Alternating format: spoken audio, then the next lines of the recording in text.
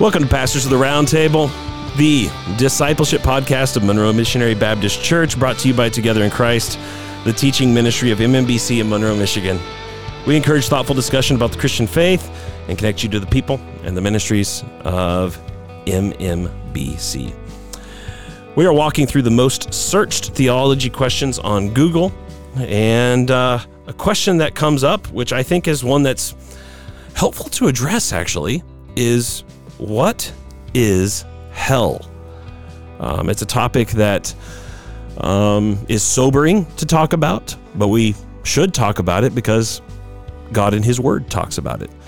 And so how can we communicate this truth to other people? How can we also understand it for ourselves and but understand it in the way that the Bible wants us to do so and for the purposes the Scriptures talk about it as well.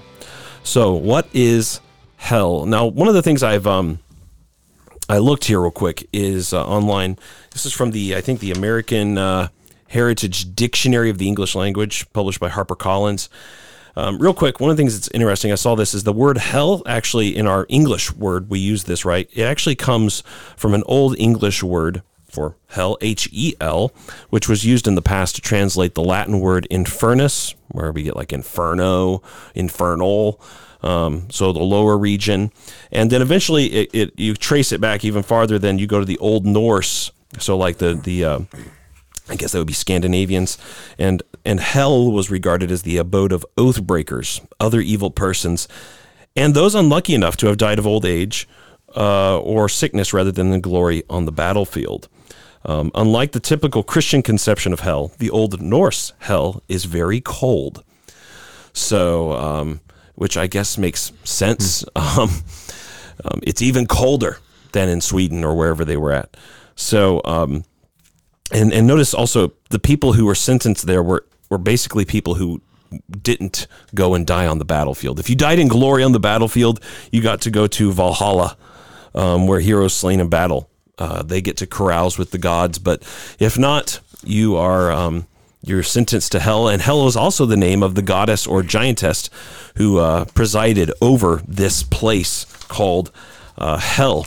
And the word hell in the Old Norse actually had the idea of being a concealed place. And it says here, the root here is where we get other words like hall or hole or hollow or helmet, and such like that. So that's kind of where we get our word hell from, as we, in our English terms, in our English language. But of course, there are various other terms used in the Bible for hell. Before we go into those terms, question about, so if someone was to come up here to ask you about, what do you guys believe about hell? Before we do that, what do you think most people on the street think about hell? Like if they think about it at all, this concept, even if they don't use that word or whatever, but I think they would think of it as a bad place. I know there's like people who joke about it, like they're going to go to hell, but they're going to make it a party or whatever. Like I've heard that before, yeah. But I think for the most part, people know that it's bad. It's not something you want. It's not a place you want to go. I think a lot of people think people who are bad go there, but how they determine who is bad would be different per person of what they think about that. I don't know if they would think in their mind about it being like God punishing or something like that. I just think in their heads, a lot of them, there's a good place and there's a bad place, and I don't want to go to the bad place. And that's people that still have some idea or belief that there is an afterlife, because there's other people, right, that this would just be a fairy tale. Yeah.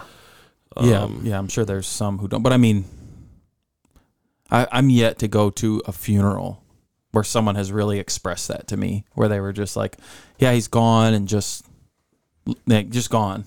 Most people seem to have some concept of something after death, whatever that might be. Right. He's playing golf up there with... Yeah, something, Yeah, and no one ever says at a funeral usually, yeah, I know this person's not in heaven. You know what I mean? Like no one ever really... No. That's what I was going to say, is that like even if people still have a concept of like bad people go there, I don't think that they would ever be willing to say that someone is there. Unless it's like some extreme, like Adolf Hitler. They think of the Right. extreme Yeah. Adolf Hitler, Osama bin Laden, Right. something like that. They think of the extreme. But it is a place for the worst of the worst, which might be 5 people in human history. Right. Right. But it's I don't think that they generally think that people will really go there. And certainly not them. Yeah, certainly not them or the people that are in their life, because people in their life are probably mostly just like them. Right. We're generally good people. Yeah. So, words that are in the Bible for hell, here's a few of them. Because one of the questions that people ask, what exactly is hell in the Bible? And I thought it'd be helpful just to bring up some of the Bible words that are actually used.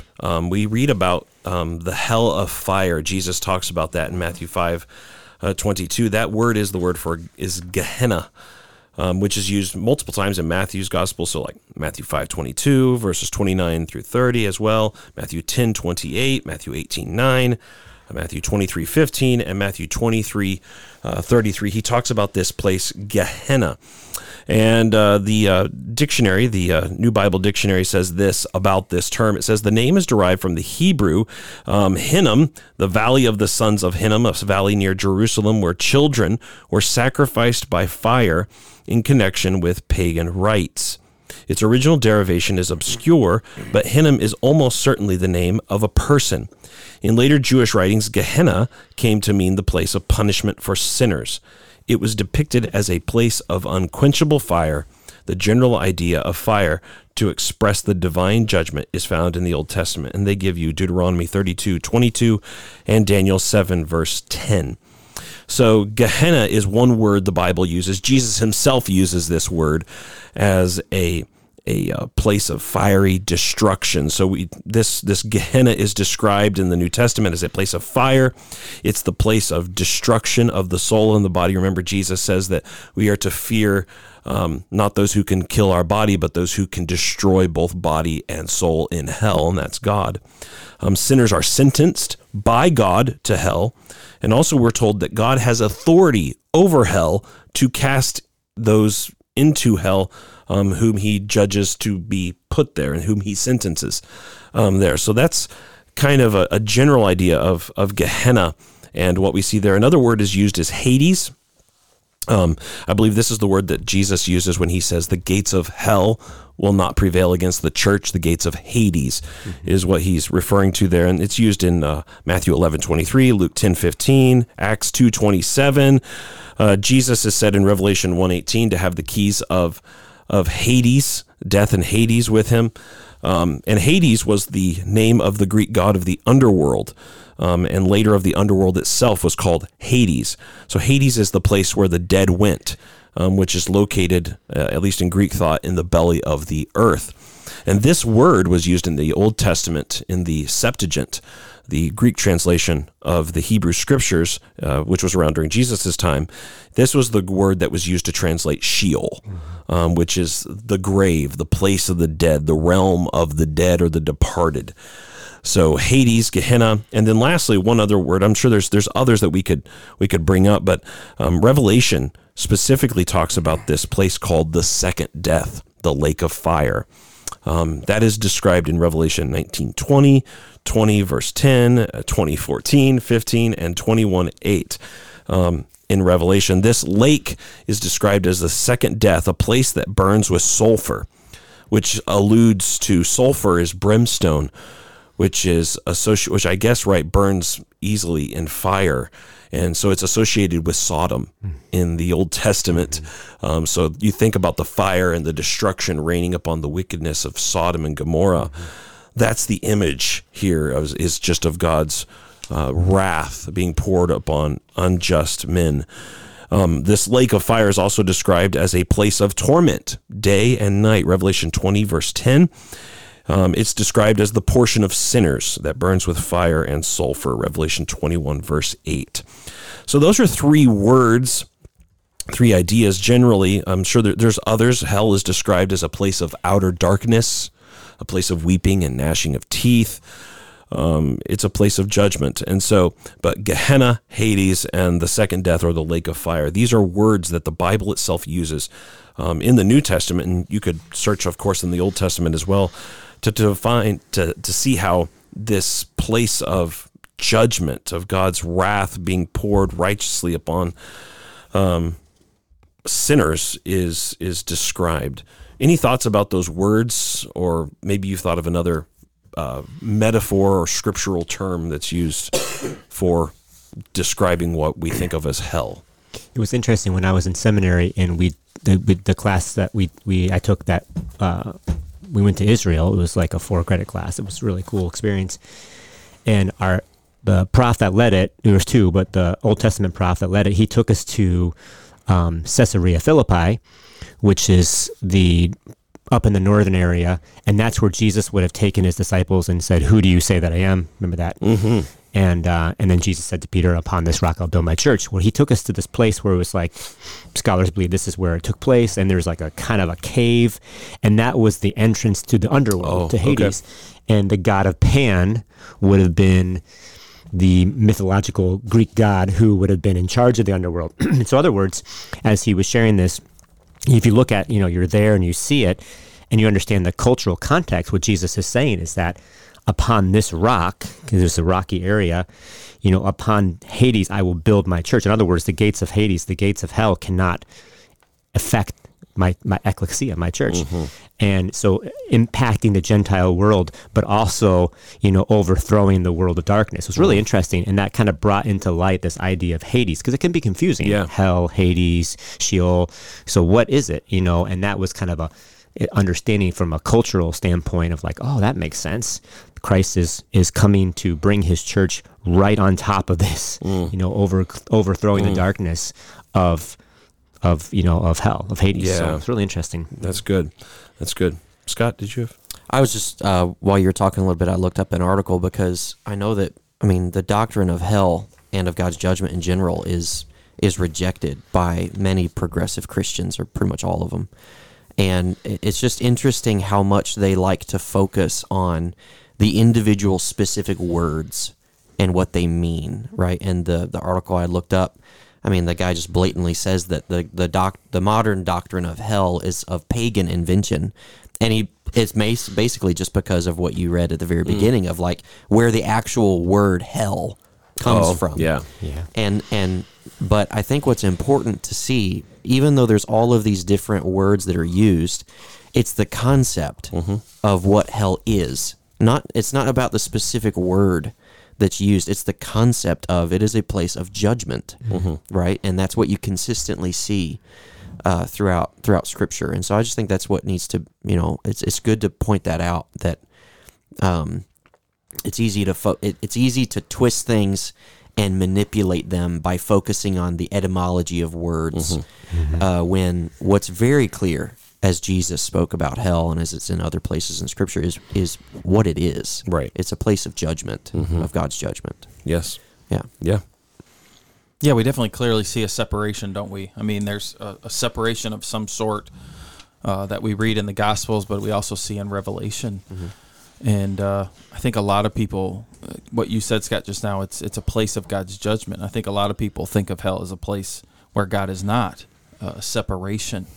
And that's not true. It's a place of God's judgment. He's very much going to be there, but judging, which is a scary thought, right? Because we as Christians believe that Christ took that judgment and wrath for us, and so we sit under the banner of Christ for that. He took that, and sadly, those who do not trust in Christ don't get to sit under that banner, and so they have to experience the wrath that they're deserved forever.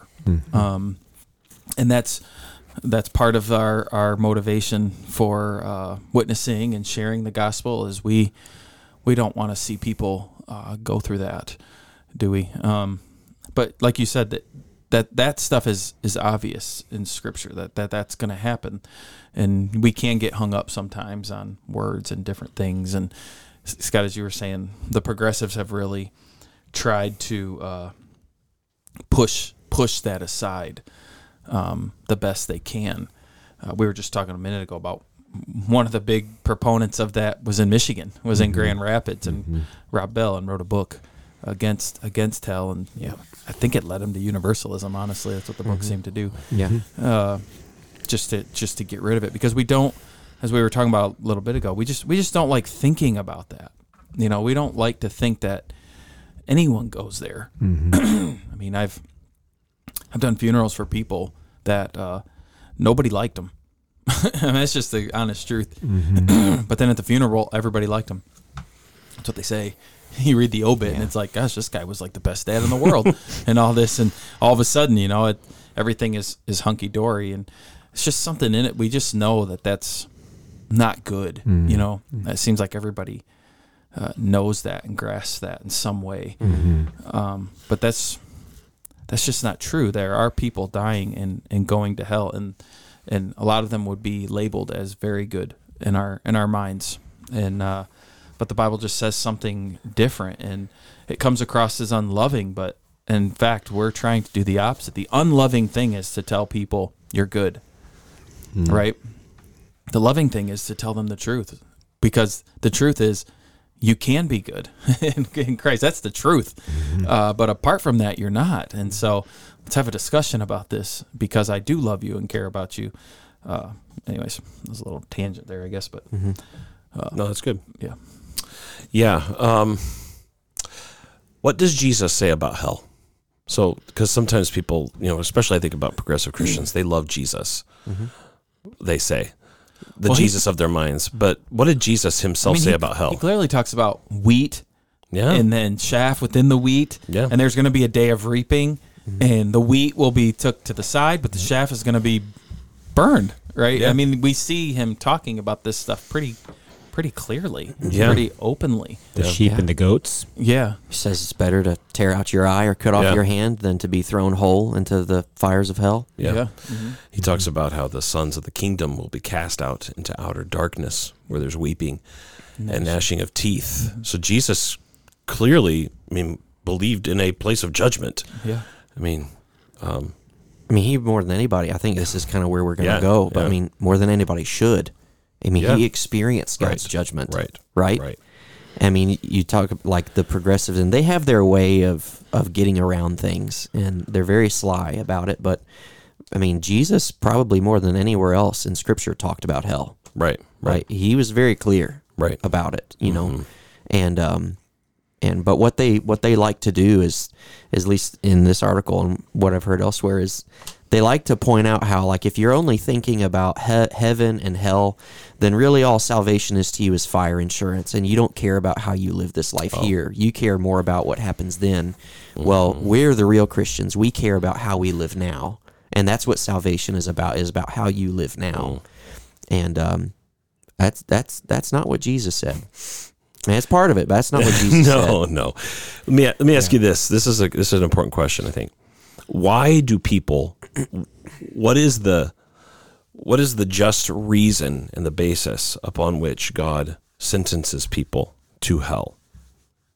Say it again. What is the reason? What is the basis upon Sin. why God's so? Because I think this is important, because some people will say the reason why people are sentenced to hell is because they've rejected Jesus, and that is partially true. That is a sin to reject Jesus, but people who never have heard about Jesus, who've never had the opportunity to even reject him, go to hell as well. That's why we go to take the gospel to them, is because the first reason why is their fall in Adam, right?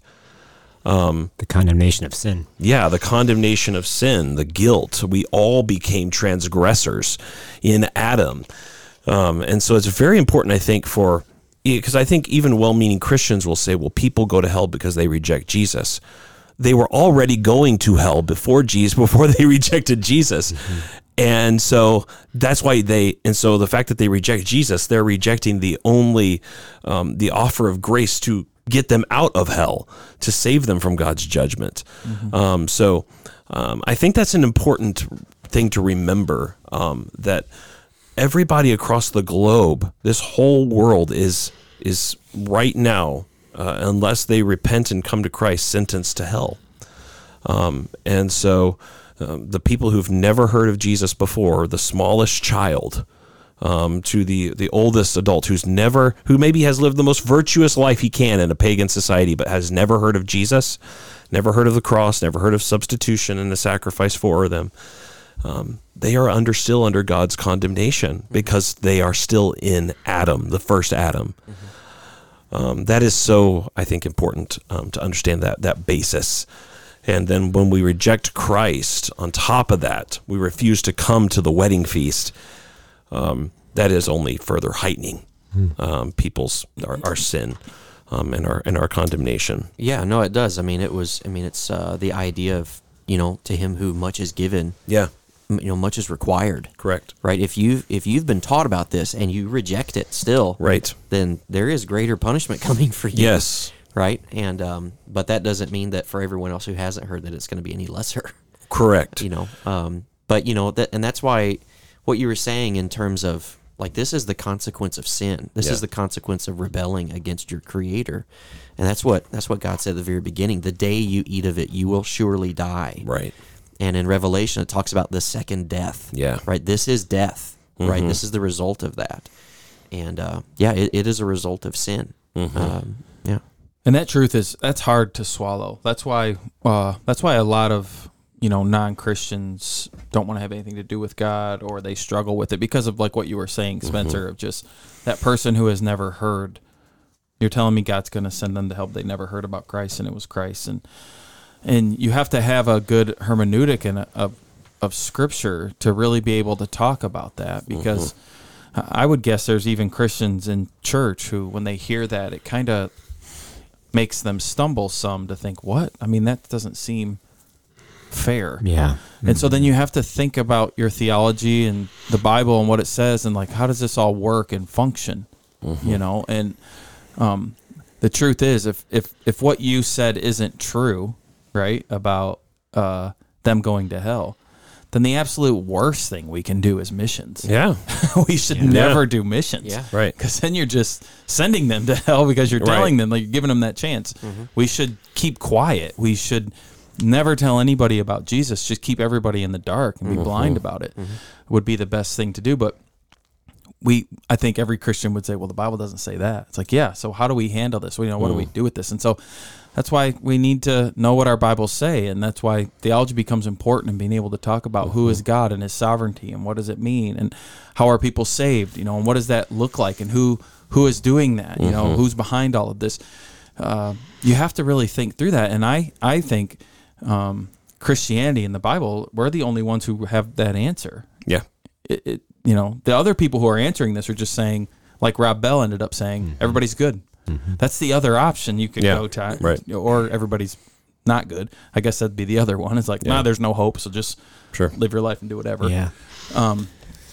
We have an answer to that because the Bible gives us an answer to that. Now, not everybody likes that answer, but we do have an answer. Well, and in Romans 1, beginning verse 18 all the way through 3:20, when Paul's outlining the condemnation of mankind, he doesn't say that men are condemned because they've rejected Jesus. He doesn't even bring up Jesus till 3:21, right, as the solution to our problem. And so if you really wrestle with Romans 1:18 through Romans 3:20, where Paul indicts the whole human race as guilty because although we knew God, we did not honor him as God or give thanks to him.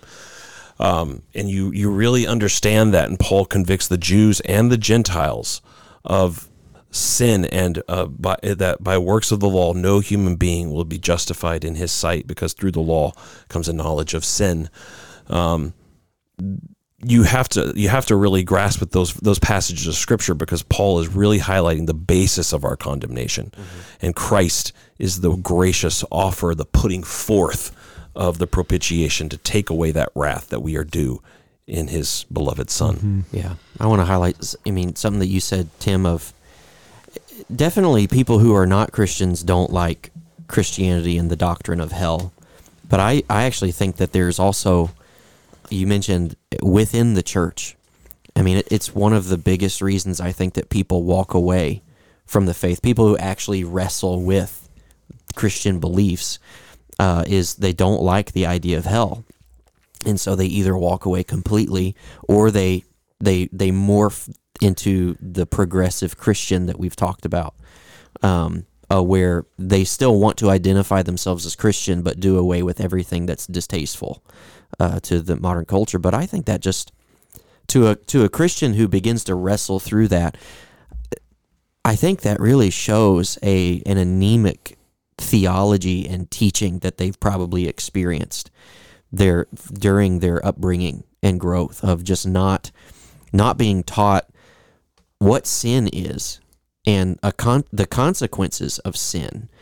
Because, I mean, I think one of the reasons that Christians maybe wrestle with that is they think, yeah, I mean, I know that these people around me don't believe in Jesus, but I don't think they're terrible people, right? They do nice things. They're kind, to me, or, they have friends that are their good friends and they like being around them, but they don't seem like they're worthy of hell. But that's just maybe even like a deep-rooted sense of works righteousness, that is built up, and why it's important to teach. I think it's not rightly. Just an anemic teaching of what sin is, but I don't think we do the best job of teaching who God is, how powerful He is, how almighty He is, all-knowing, His holiness. Right? I just don't think we grasp that, and we start to think God is just somebody who kind of created the cosmos and is out there, and now everybody has a choice and everybody has a decision, and we all are kind of liable for our decisions, which is there's free will, yes, for sure, but that God's just kind of hands-offish now, and let's let it play out, and that's how everybody becomes guilty. And I think when we start to think about that about God, then that's when I start to have a problem, right, with the poor orphaned girl in China who's never heard about him. She's never had a chance to choose. That's unfair. But I think that's a misunderstanding of God and who He is. And so we have a very lax view of God. And one of the big things for me in thinking about that, I remember thinking through that, was just seeing whenever we have an encounter with God in Scripture, it's His holiness that just drops people, and they quickly realize, I deserve punishment in hell. I mean, that's like what they always realize. I shouldn't be here. Yeah. I can't, I thought of that earlier. Like, I mean, you think of like Isaiah, the vision that he has. John, where he, in Revelation, falls dead. And it's like, if you want to know, I guess, like what hell is, it's that happening, but forgiveness not being offered to you. There's no mercy. And you actually experiencing the wrath that you now know you deserve. Right? Like that's what hell is going to be. Yeah. It's not because I thought of that because you said it's not the absence of God, which is true. It is the presence of His wrath and His judgment. And anybody that's ever been in the presence of God realizes their sinfulness and their unworthiness to be in that presence. But God's grace is given to, like, those instances that we've mentioned, like the coal touching Isaiah's lips, him being forgiven. But that will not happen in hell. Yeah, the difference between heaven and hell is the incarnate Christ.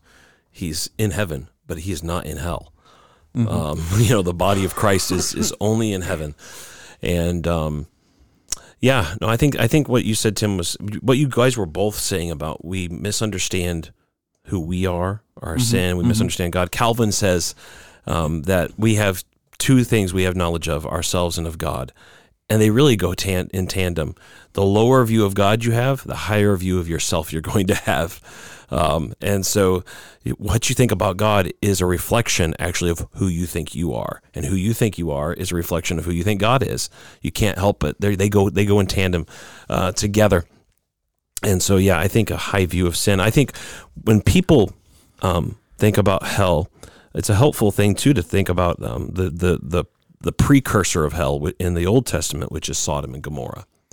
And you read about that place, right? God is there to punish it. And whenever we read what goes on in Sodom with Lot, and you see the depravity on display there, we look at that, and it can be very easy for us as readers of the Bible to look at that and say, yeah, those people deserved that. Yeah, we would clap for that. Yeah, look at those people. They're horrible. Of course, God rained the fire down on those people. But what God is actually trying to teach you and me is that's all of you in my eyes. That's what you look like to me. is a bunch of blind people groping for sin. And notice how you notice they refuse to repent. They're blinded. They're struck with a precursor of judgment, blindness. They still don't stop. They're still groping for the door in order to commit heinous, evil crimes. And in God's sight, that's who we are. So if that's who we are in God's holy eyes, well, then it's kind of like what Paul says. Remember, Paul does that with in Romans chapter 1 and 2, right? He says, he's basically saying, yeah, because as someone reads Romans chapter 1, they're thinking, yep, no, that's right. All those bad people deserve to get punished. And then Paul says, but who are you, oh man? Yeah. So Paul turns the tables just like Nathan did with David. And that's what we have to do. We have to remind ourselves, and Scripture does that, is to remind us, if we have a trouble thing with hell, it's because we need to have the tables turned on us to realize that's who we are.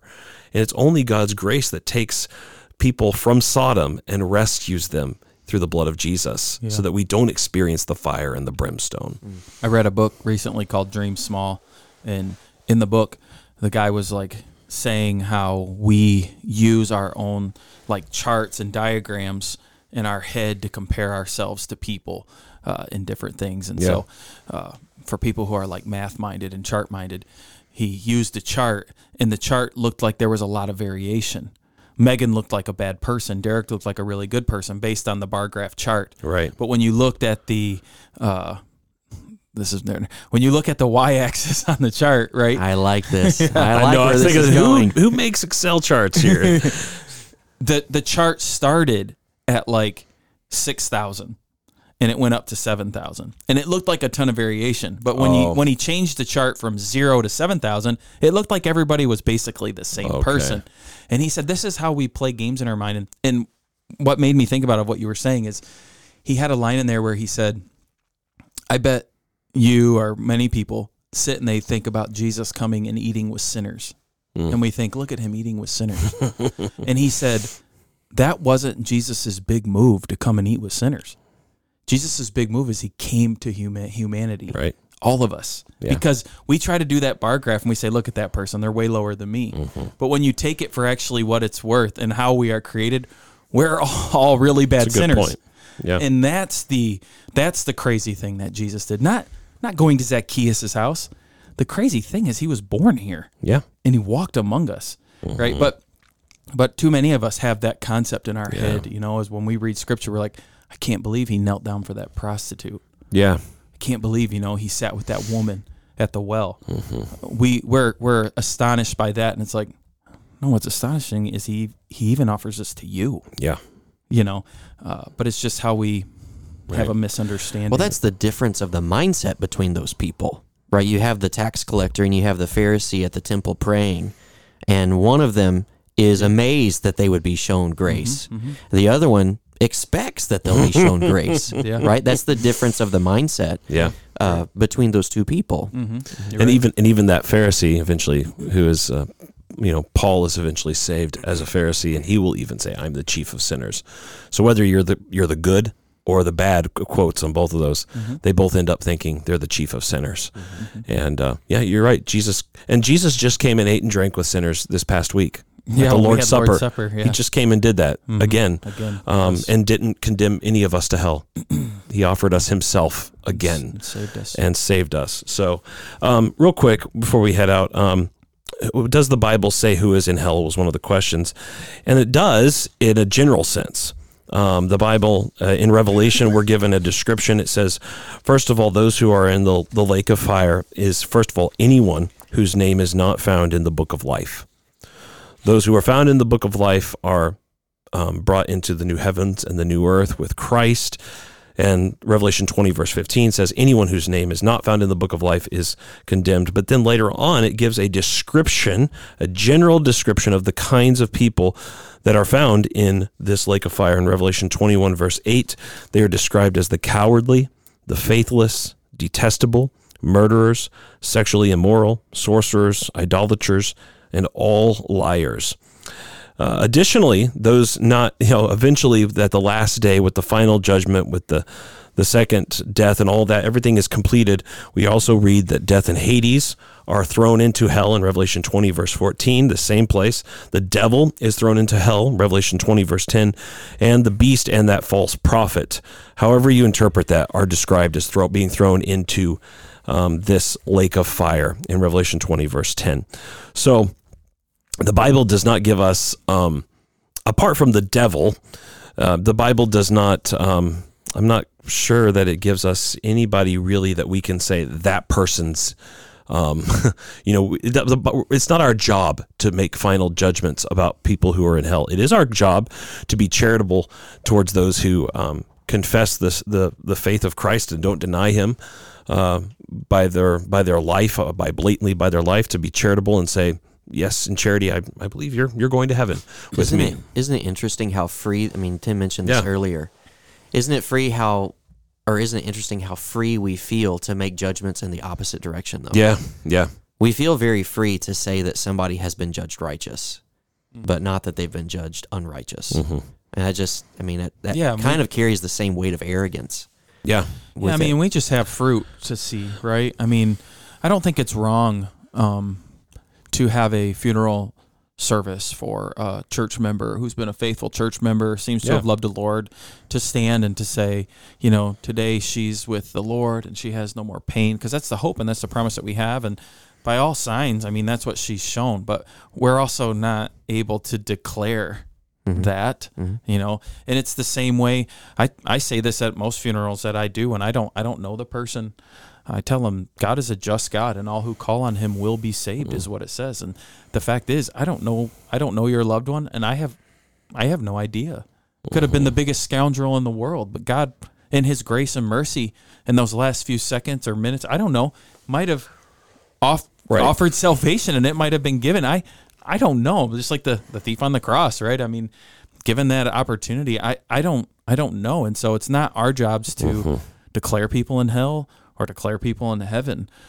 We just share the gospel of what that means, and we just trust him. So, I think that's a good thing that you were saying. But I don't think it's wrong. Again, I just don't think it's wrong to celebrate when a loved one dies and say, we believe they're in heaven, because if we're trusting in God and they said they trusted in God, that's where we're actually commanded, according to the 10 Commandments, to be charitable towards people until we have obvious, clear evidence to the contrary. So if someone says they're a Christian, they're saying they're trusting in Jesus alone for their salvation, and I don't have clear evidence to the contrary, I am required by the 10 Commandments to believe that. Yeah. Until they give me some overwhelming evidence and they say Jesus isn't divine. Okay, well, that's not what we believe. We kind of had this conversation with baptism, remember? Because we believe someone is baptized after they have been saved.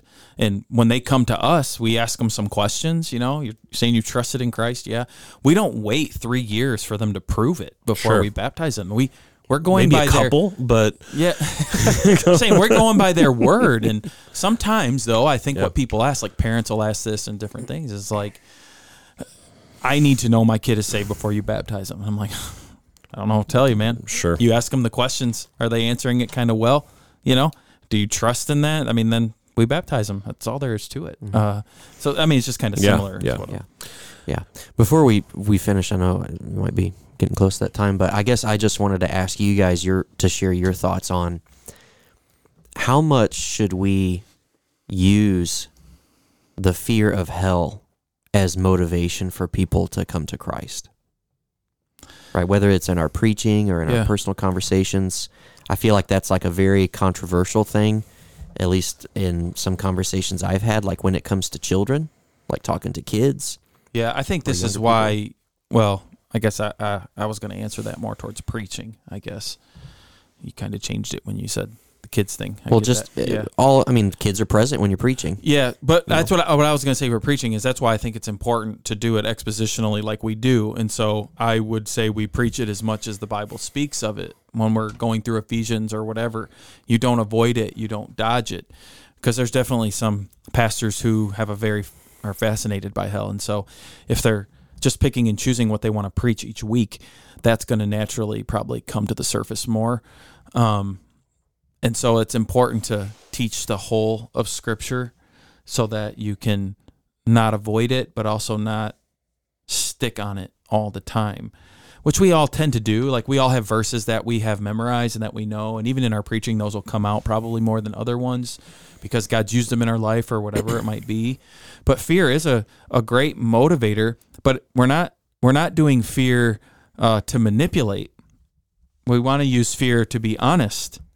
This is the truth of what Jesus has told us and what the Bible tells us is there's separation, right? Wheat and chaff and sheep and goats, and what Spencer was talking about in Revelation, being thrown into a lake of fire. This is true, and so there should be some sense of fear. I thought of that question when we were talking about those who saw God or were in the presence of God. Fear was a big motivator for Isaiah. I'm not interested to go. The temple fills up. Okay, I'm going. Right? All of a sudden, he's scared. Okay, I'll do it. Right? Same kind of with Moses. It took some fear. God showed him his power and changing his staff and doing all these different things and miracles. And then Moses on the mountain with like fear for the people, seeing him in fire. Okay, yeah, that's who we're following. That's where we're going. So fear's not a bad motivator. But I do think there is a line, I guess. But to tell you where that line is, I don't think we could say. I just don't think it should be avoided. And when I think we're talking about hell, it's important to balance that with there is hell, but God in his great grace has provided a way for us to not go to hell, right? It has to be balanced. It's always one of my fears at youth camp, because usually when I would preach camp, Monday or Tuesday was like specifically talking about sin in the message. And part of me always wanted to just leave it for a night. Like, just terrorize them for a night, sinners. But that's not right? That would be wrong. I can't do that. I need to tell them also about grace is here. So that's how I would answer that, I guess, the best. I don't know if that answers your question. Every night before you go to sleep. Johnny, don't forget, hell is real. Have you trusted? Good night. That's horrible. Sounds like a horror movie. That's horrible. Wow. Good night. No, I think it's I think about these in terms of law and gospel distinctions. So you can't preach the law without preaching sin, condemnation, and hell. And I think the danger in preaching about hell is to become fanciful with it. So that's why it's very important to stick to the words and to the scriptural ideas and the metaphors that it uses.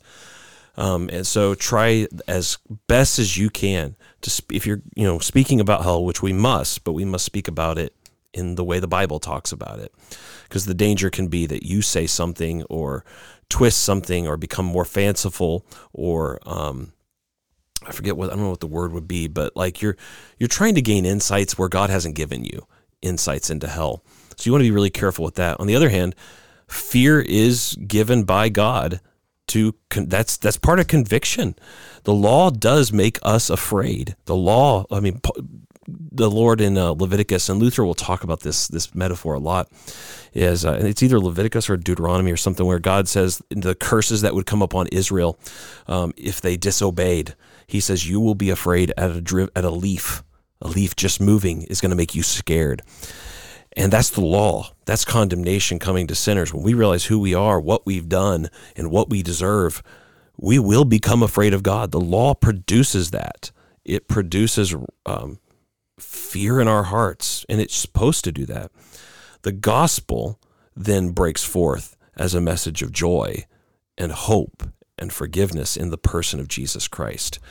And so I don't think it's at all a bad thing. I think fear in that sense is a very good thing. Now, if you're manipulating it and if the emphasis of your ministry, and you can see this too in people though, is when they talk about law and gospel, they talk about like 3/4 of their message is law typically, and 1/4, if that, is gospel.